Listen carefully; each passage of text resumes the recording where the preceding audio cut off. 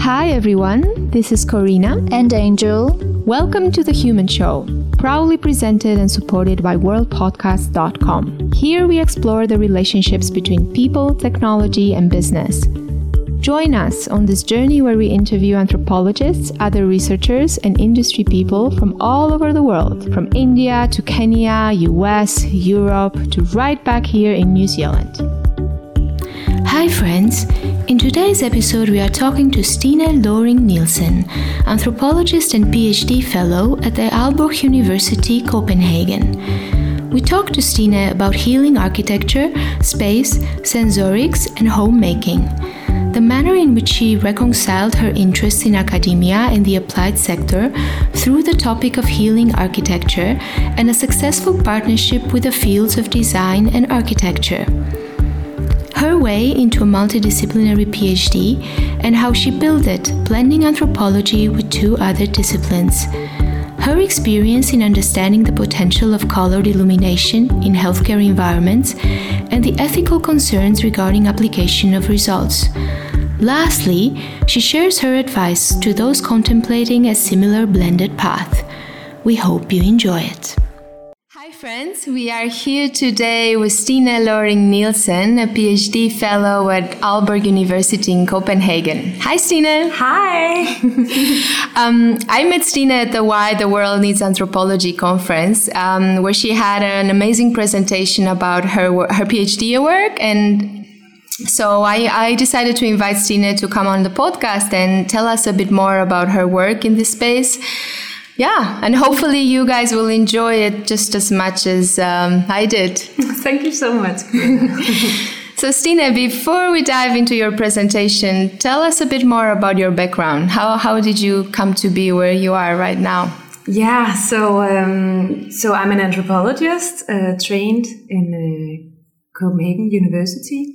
And back when I was studying anthropology, I felt like a strange fish, as I also showed in my presentation, that I wasn't like interested in tribes or cargo cults or all of this traditional anthropological stuff. But I've always been curious about how the human body interacts with the built environment and how the physical surroundings can be designed to support healing or well-being for people, mainly in the healthcare sector, but of course everybody could need some of that, even sitting in an office space.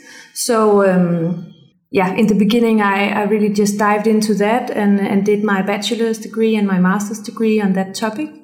And then I started working with architects and designers on how to create spaces in the healthcare sector, hospitals and hospices and spaces for elderly people, and trying to grasp what the users, their life worlds, their values, and how they practiced everyday life, and just wanted to support that. And of course also looking a lot into the paradigm of healing architecture and what we already know about the values or the benefits of what we can see and what we can smell, and so textures and all that. Yeah. Was it difficult to get your PhD proposal approved? Looking like it seems like a bit out of the traditional space for a PhD. Yeah. So my way into all of this was, of course, you could say it's a bit lucky, but also I think when you're really motivated and you really have a passion for something, people have a way of finding each other. So I was working at this architectural company on healing architecture, and together with the architects and designers, and actually also nurses. So we were quite transdisciplinary. And then my boss at the moment came to me and said, Stine, I have this project on actually the potential of art in hospitals, and I want you to do the study. So it was a 2-year study that I did before this PhD came along, and so we started working together, and I came back to academia, and after finishing up that project where we studied figurative and abstract art in hospitals, and how patients, they practiced and experienced the art and the spaces. then we applied for this PhD in lighting design and how lighting design can support well-being and healing in architecture. So it was a progression of that, and I'm very lucky to be in this. It's a department of architecture and design and media technology. So where I felt a bit out of the tribe in anthropology. Of course, a lot of stuff has happened in the last 7 years or 10 years, being the anthropology being more applied and more artworks and having projects outside academia. But at Aalborg University, we really focus on having projects with the private sector and the public sector and making that link. So the applied part of this type of anthropology, there's really room for that here. And of course, now I work with architects and designers, so they can see the value of these types of studies. Yeah, and also the qualitative approach. So tell us a bit. How did you start with this project? Like, how did you start approaching it? Yeah, so when I started working at Aalborg University, it was on this project on healing arts, and then I also started doing some teaching on the lighting design master program that we have at Aalborg University in Copenhagen. So I came to look into the field of lighting design and also the different possibilities that the technology is giving us at the moment, and of course it's progressing all the time. So and also from the prior projects I've been doing, there's been a topic of color that and also light. So a lot of lights are applied in hospitals and also hospices and all over. And it could be electrical light, or it could be like the light of a candle, and I saw how, and I heard how these different types of lighting fixtures and materials, they had an effect on the human body and how people perceive the space and their health. Can you give an example? Yeah, so it actually started in my master's. When I was doing my master's, I went out half a year at a hospice outside of Copenhagen, and this hospice was built from some concepts of healing architecture and what should the view be, and what should the materials be, and how should we shape this building, and in this hospice there was a lot of thought went into also the light and the colors. So I actually studied how can you make a home in an institution, and this hospice being an institution, but also your last home in a way. And they did a lot. They did a lot of effort, or put a lot of effort into making this a homely environment. But when interviewing and observing all my informants, all the residents and the relatives and the staff, I saw that it was not this division. There was not this division between institution or home. It was more like everybody expressing how this space had a certain vibe, how there was a certain atmosphere in the space, how everybody felt that this is my hospice. They could really sense the ambience of the space. So being like having a phenomenological approach, I really opened up to this more sensory aspects of experiencing a space, and here I saw that the colors and the light were crucial aspects of that, and their sensations of being in the world and also being in this situation of dying. And when I then did my next study on the art in hospitals, we also looked into are there different shapes or colors that are more suitable for well-being, or how can we address this? So again, the color popped up as an element, And we saw that brighter colors seem to induce more positive sensations and thoughts and emotions and also conversations between patients at a hospital, being hospitalized. And so when I was, and I should say, of course, that this lighting design master program, it's fairly new. So we also wanted to, the university wanted to support this research paradigm.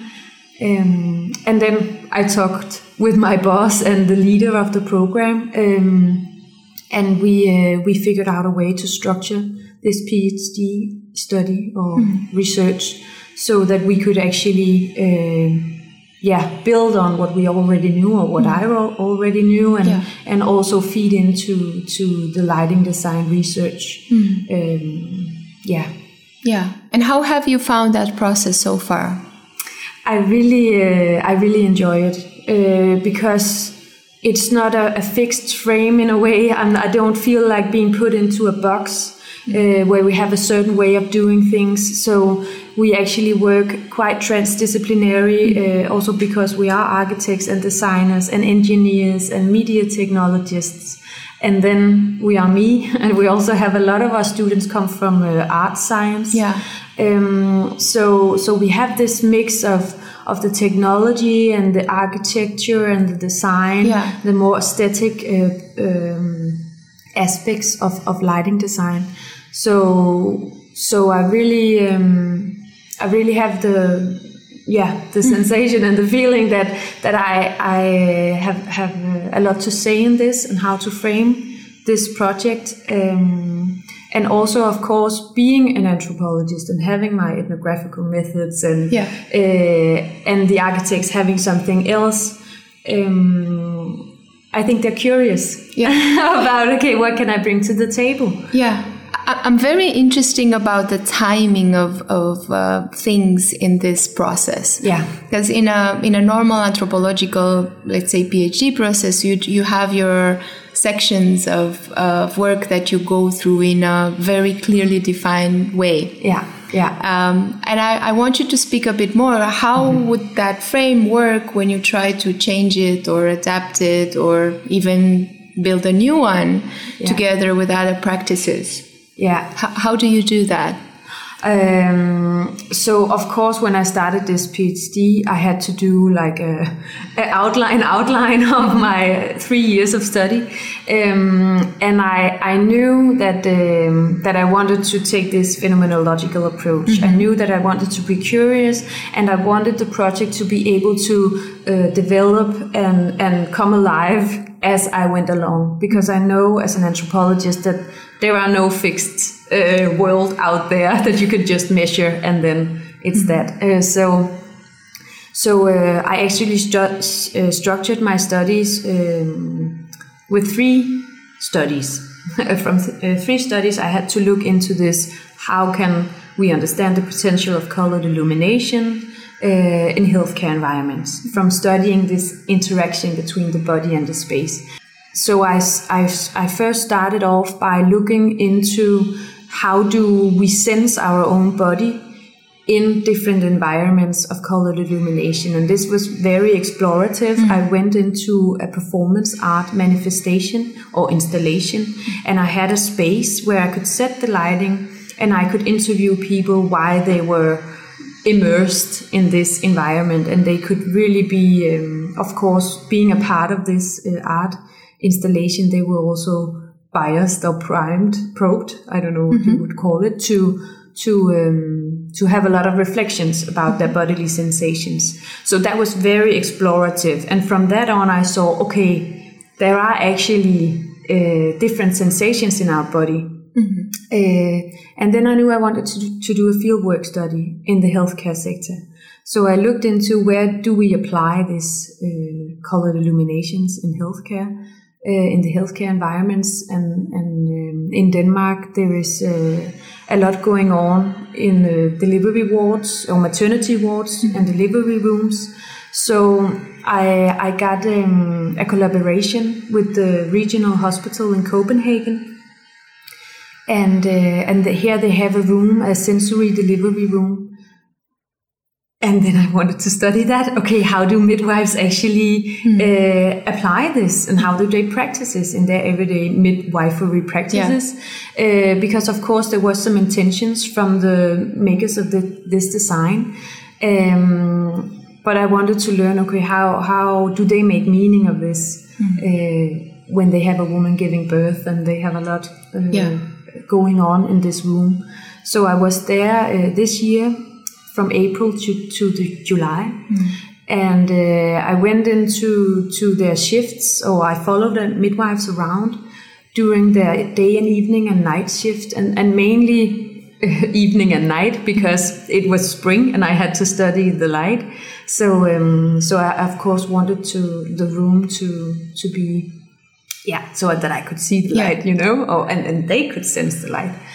So I had a bit different times, what you call circadian rhythm at the moment.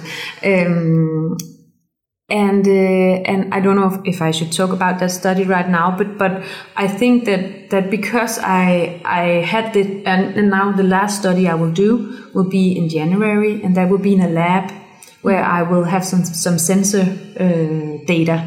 So I will actually design the space together with my supervisor. She's an architect and a lighting designer.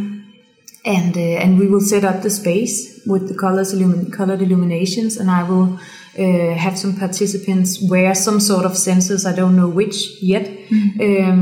But again, to study the body and how we react, how is our bodily reactions from different angles.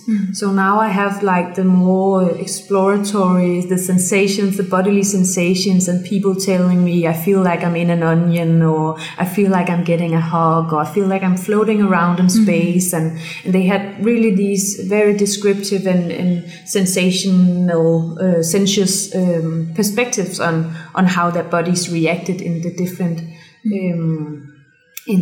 light settings, or the space of different light settings. And studying the midwives, I'm processing my data right now, but I saw that the midwives, like generally they wanted to mute the lighting, so they wanted to turn it down as much as they could. This was both in the traditional ones, the traditional delivery rooms, but also this sensory delivery room, because they wanted to create a cave-like sensation and a calmness and togetherness in the space. So they were primed to like shut off the traditional hospital lighting as we know it. It's very bright and like fixed. And with this design, they could choose between different themes, you could say. So there was a theme of arrival, like welcome to the space, and now you're giving birth, and there were also a theme of breathing that was more like bluish tones and a wave you could hear, and the midwives that I studied, I know that they have this sensory delivery rooms in different hospitals in Denmark, and I don't know how they apply it in the other hospitals, but the midwives that I studied, they tended to apply the more warmer hues, and that was the arrival program and the welcoming of the child, so it was more like the reddish hues and warmer hues, because they really had this a value of creating this cave and togetherness with the woman, because it's a very intense situation, and you need to know that you are in contact with each other, and that you are present, and that there are not things floating around in space, and of course the bluish light, it opens up the space in a different way than the warmer hues does. So all of this, and my hope is, of course, to link the three studies together in the end. But I don't know. Still, of course, I can see some patterns now. But when I began my quest, I didn't know, because that's what a phenomenologist do. And I because I know in this field of science, a lot of laboratory studies have been done, and we measure spit and stress hormones, and we measure the blood pressure, but But we sometimes forget to actually ask or observe what is actually happening to this human body and how is it experienced. Not by asking questions from a questionnaire. Do you feel pleasant? Is it a pleasant room? Are you aroused? You know, and then you put a tick in the box. So this is really more a bottom up, and driving from their experiences and the practices that I have been observing and being told. I've also done a lot of mappings and taking some pictures, and of course I interviewed the midwives after our shift to know. So I had some questions. Okay, I saw that you at some point you adjusted the lighting, and what was that about, and how do you feel in this space, and so on. Did you interview the young mothers as well? No. Sometimes, of course, because I was there the whole time, sometimes holding a leg, sometimes fetching some lemonade, and sometimes there were pauses or like more calm periods of time during the delivery process where I could ask if I felt like there's a room, or they invited me to, so how they experienced the space. But it was a very clear choice for me to focus on the midwives, both because there has been some studies on how the mothers and the fathers experience this space, but also because I really saw this as a tool, the technology as a tool for the midwives to orchestrate the delivery process, and I knew that she would be like the type of data I need for this kind of analysis is very descriptive. So if I were to interview the mother while she is lying there in the greatest moment of her life and the most intense, and she's in pain, and like my data would not be, it would be hard to collect, and it would be difficult to analyze it and really understand what is the meaning of this. So for me, I really saw the midwives as a key agent in this situation, and she's the one that is supporting, like, okay, now we need to breathe, now we need to relax, now you need to focus. And so she's really, and sometimes when she says that now we need to push, now we need to breathe, so their bodies in a way become one. It's very interesting, and I don't know how much I will go into that in my analysis, but I actually wanted to ask you about that, like this experience that you have with one body and the environment and facilitated through sensorics. Yeah. Would it be different if you do it on your own, or if you do it within a group? Would that experiences to a certain extent engage with one another, influence one another? Yeah, the way you can look at atmospheres in a way is also a tuning of the space, and that doesn't only address one person, it addresses all the people in the space. But of course, all of those people have their own backgrounds and their own culture and their own values and their own experiences from before. But do they create something together? You know, like in a concert and with a symphony, and you have all these individual responses that kind of come together somehow? Of course. How was it in the hospice? Because that must have been a very, social experience, right? Yeah, it was. But also, it was so, because you're dying, you're lying in a bed, maybe you're not able to walk anymore. Of course, your bed can be rolled out in the public or shared living room. But what I saw there was that the way that this hospice was shaped, it was shaped like an 8, so like an infinity sign, but also it was shaped like an 8 so that all the sounds and the smells could travel in the space, and so that you could open your door from your own room, still being like only lying in your own room, but you could hear the people walking around outside, and you could smell that now somebody's making a cake out in the kitchen, and of course that became, so the door became a navigating tool for being like together and being alone.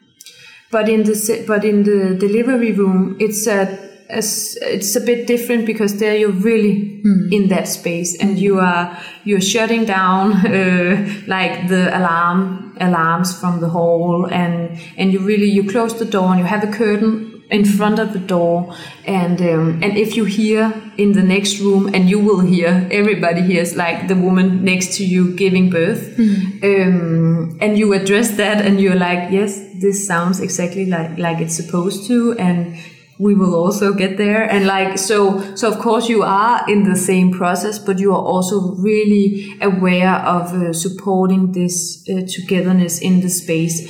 And I have not done I'm not finished with my analysis, but I think that there is a point in the midwives choosing certain light settings in order to support this togetherness. And from the first study, that the people in those in the space that I investigated, that they said like I feel like I'm in a womb or I'm in a cave when they were in the reddish illumination. And actually, when I was doing that study, I blindfolded people. So in the beginning, they could not see the space. They didn't know the color. They didn't even know, is there a light on? They didn't react when I of course, also asked them, can you see anything? And they couldn't, but I could also see they didn't react when I changed the light or when I shut off the light or anything. But so I'm working with these 3 hues. Maybe I should have mentioned that, but the red and the blue and the amber. So from the first study, people said that, okay, I feel like I'm in a cave or in a womb, and that actually the space is a bit intrusive. So it was like holding them together. And when they were in the blue, they told me about floating around in space or water.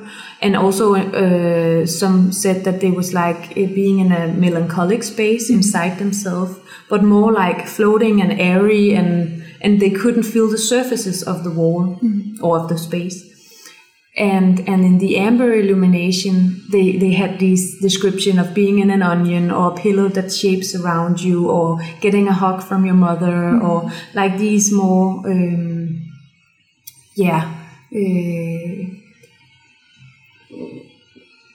what you call it, like natural, warm sensations. So if I have to or if I should look into the links between these studies, and of course I have my third study also to see, okay, it might be that it changed everything and something else is happening. And of course it's different spaces, so it's not the same space, it's not the same situation. But of course I think that if I were to look into, okay, the first study, they said, I feel like I'm in a womb, like I'm in a cave.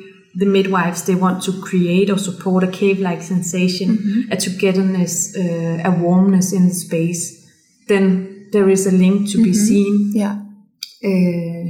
And I, of course, am so curious to see, okay, if I am to measure it with sensors, and of course I will still ask them some questions, but I really like this transdisciplinary approach where we both have the quantitative measurements and the qualitative explorations.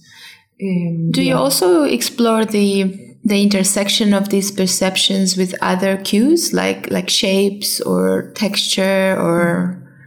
No, not in this study, but I would really love to, because of course I'm curious about this, the healthcare environments, and in healthcare environments there are certain types of materials that of course the staff needs to be able to clean them.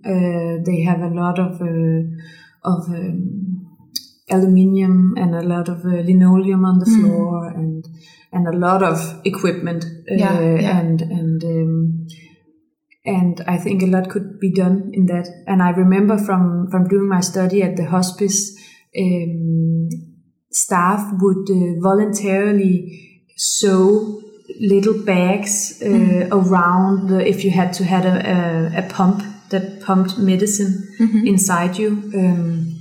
Then they would, some people would do a little bag to put around that pump, so you didn't see the pump. Like, the institution being on the pillow, but you had a beige little bag around that, and when the nurse should look and have a look on that, she could of course remove the bag and put it on again.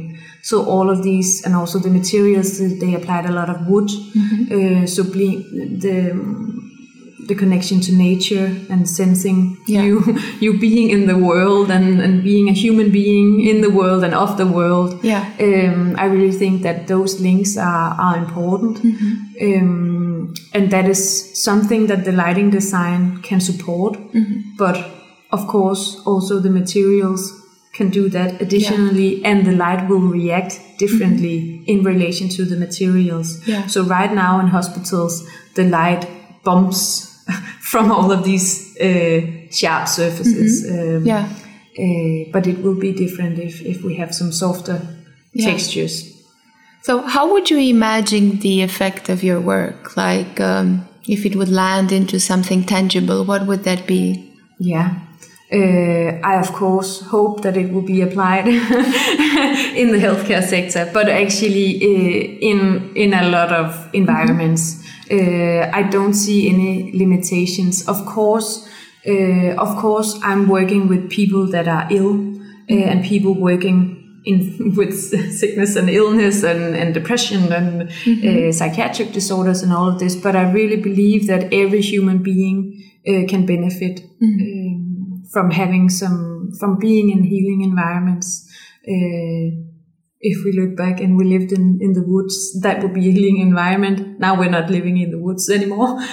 So we need to remember, and our body needs to remember to regenerate and vitalize. And that was also why I was so happy attending this conference, and why the world needs anthropologists, and also why I'm happy to work at this department of architecture and design, where we apply our analysis. It's not that anthropologists but there's a way to go sometimes when an anthropologist do a monograph and people are like, what should I do with this big book, right? Like the translation to the lived environment and the lived life of people.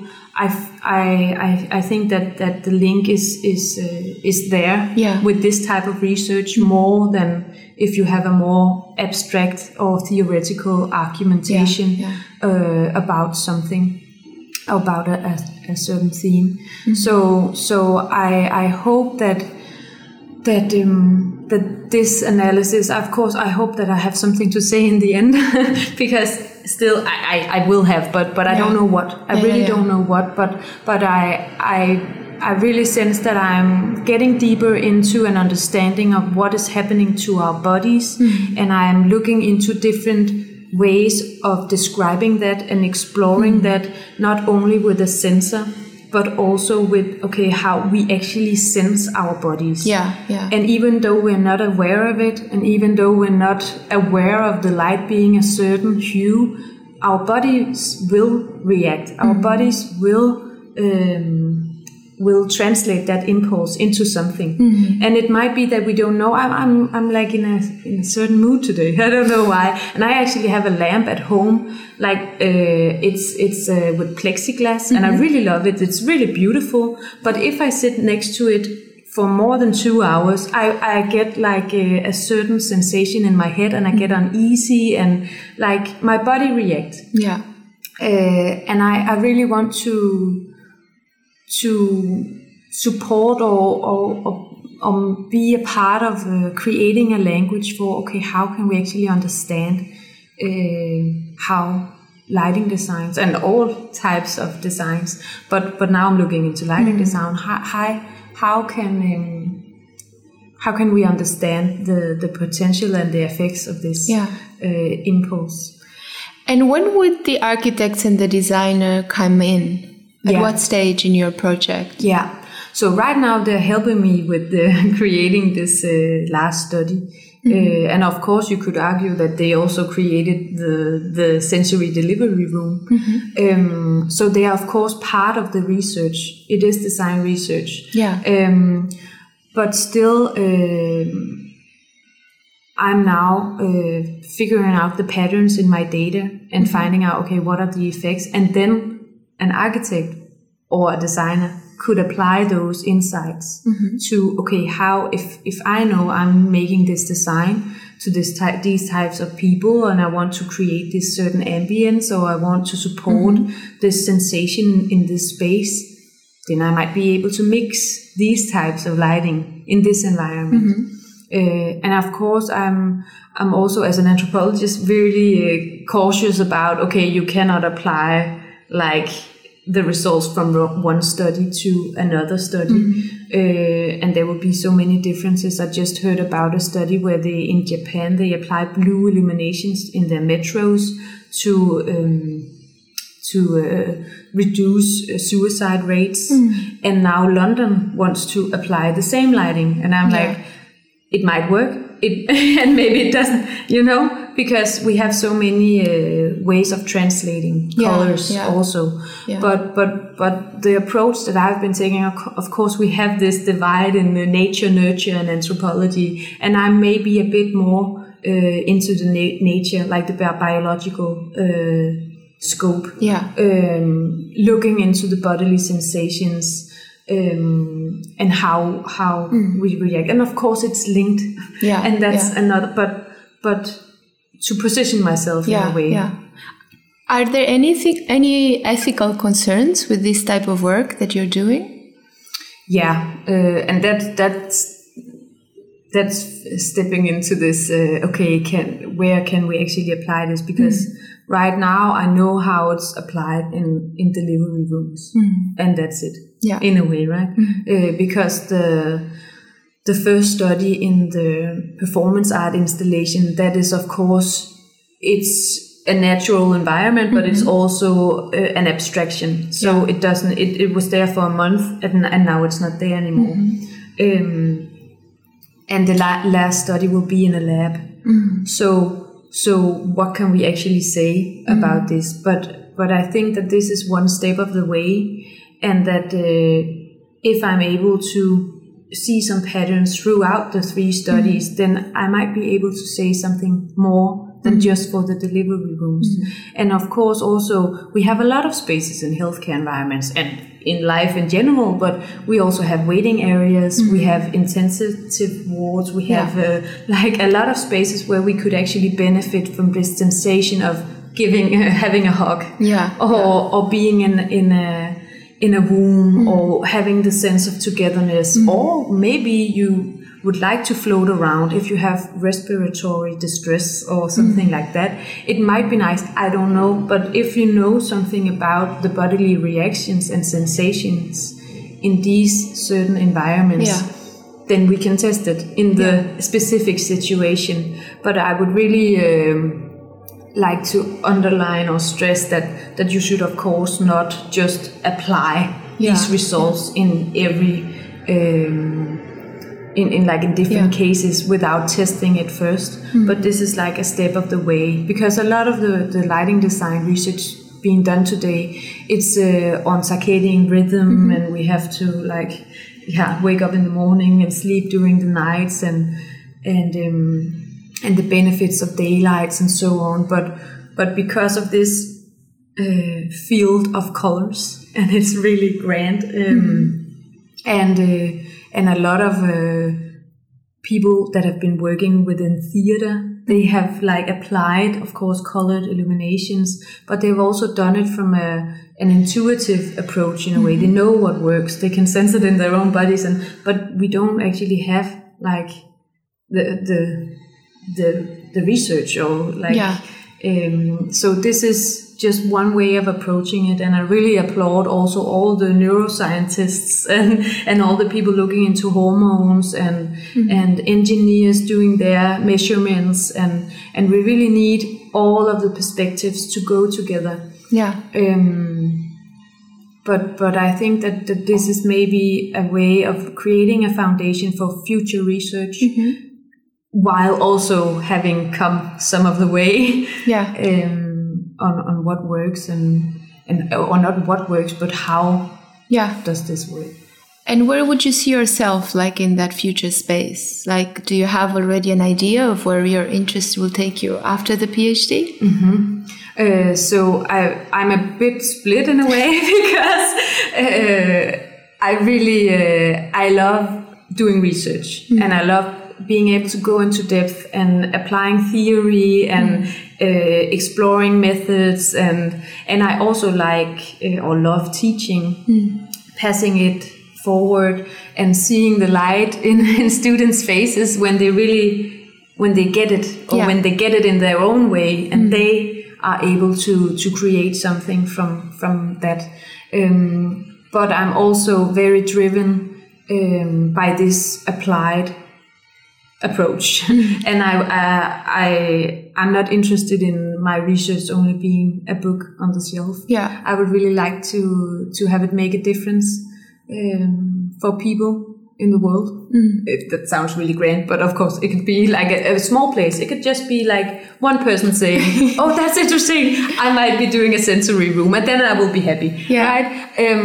But I really like. I would love to cooperate with different designers and architects, and I don't know how the balance would be. Maybe I will be in academics for some years, and maybe I will be out in practice, and maybe I will be both. Yeah. You can have like a part-time. But in Aalborg University, we're trying to make this link. But of course, if there is a company saying, okay, we have this, and we need to get it tested, and we need to get it out, and we need to understand our users, then it might make sense that I go there for a while.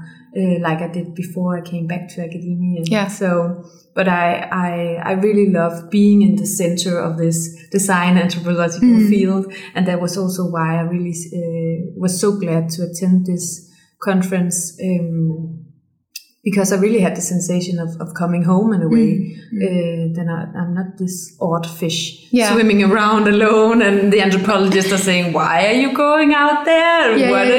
And the designers or architects saying, "Okay, we need to focus on the space, and we need to." And I'm like, "No, we're creating spaces for people, and we need to understand the people."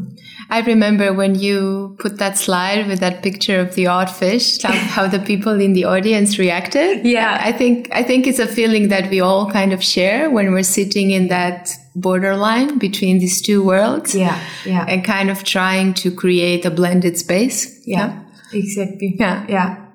So I really want to just be in that space, swim around in that space, and having the best of both worlds, because I also remember from being out in practice that you don't have the same amount of time to look into theory and explore your methods and be of course you can be creative, but of course you also have a customer and you have a time deadline, and you also have that in academia. Really, you do. Yeah. But you are also supposed to support all your choices with, like, I've read all of this literature, I know about this scientific field, and I'm inspired by these approaches, and you also you have to really validate your approach. And I like the mix. Yeah. I really like the mix of the two. So what would you advise some of our listeners that are right there, making that decision, maybe even earlier on in their careers, or academic or commercial? Like, how do you start walking that path? If you are unsure, or you don't know how to, or you are afraid you'll damage your career, how do you do that? How do you get like that courage to be that fish? Yeah. So the way I really truly believe that everybody in the world have their own passion and their own gift to give in the world.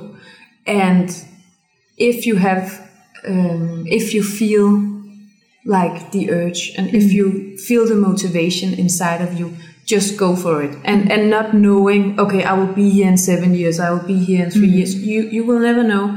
But I mean, when I started this quest, I was in my second year of studying anthropology, and I was reading about all of these tribes and all of these gender issues, and I was like, what am I doing here? It's interesting, but when doing anthropology, you can do everything. So I really think it's for me, it has been very important to or crucial that I sensed that I was within this field of healing architecture, or that I was curious about the relations between the human body and the built environment. And actually what happened was that I was reading a text, and I don't even remember the course, but I was reading a text on how a kindergarten had been built in relation to and then the text was about an analysis of how that built environment created a certain gaze upon the children, and what the values of children, and how high and low the table should be, and I cried. When I read that text, I cried, and I really knew that, okay, this is something that touches me, this is important to me. I don't really know why and how yet, but I know that this is the way I need to go.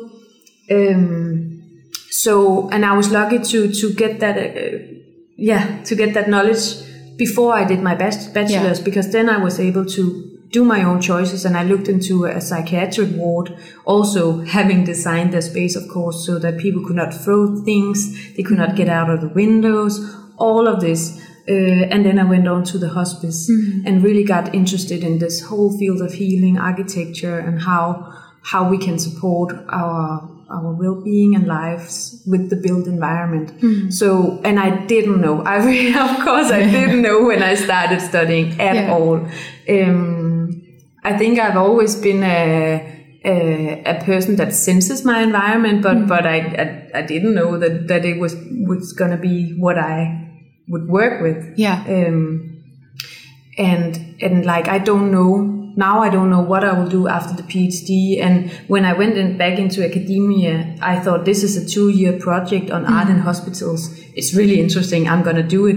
And my boss was like, oh, we have to look into this PhD opportunity. And I was like, I don't know. I don't know if I would like a PhD. I don't want a PhD for the sake of a PhD. I really want to it has to make me to have meaning for me.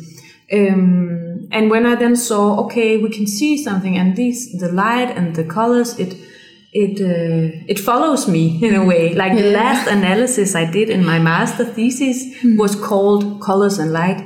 That was like the last section of my master thesis. So that's so interesting. And I didn't know that I was gonna pick that up again 3 years later, or 4 years later actually. But I truly believe that if you have that passion, and you find your passion, and of course this sounds very focused, but it is actually quite broad. But people listening to it will think, okay, it's really like you have one path, but there are so many paths.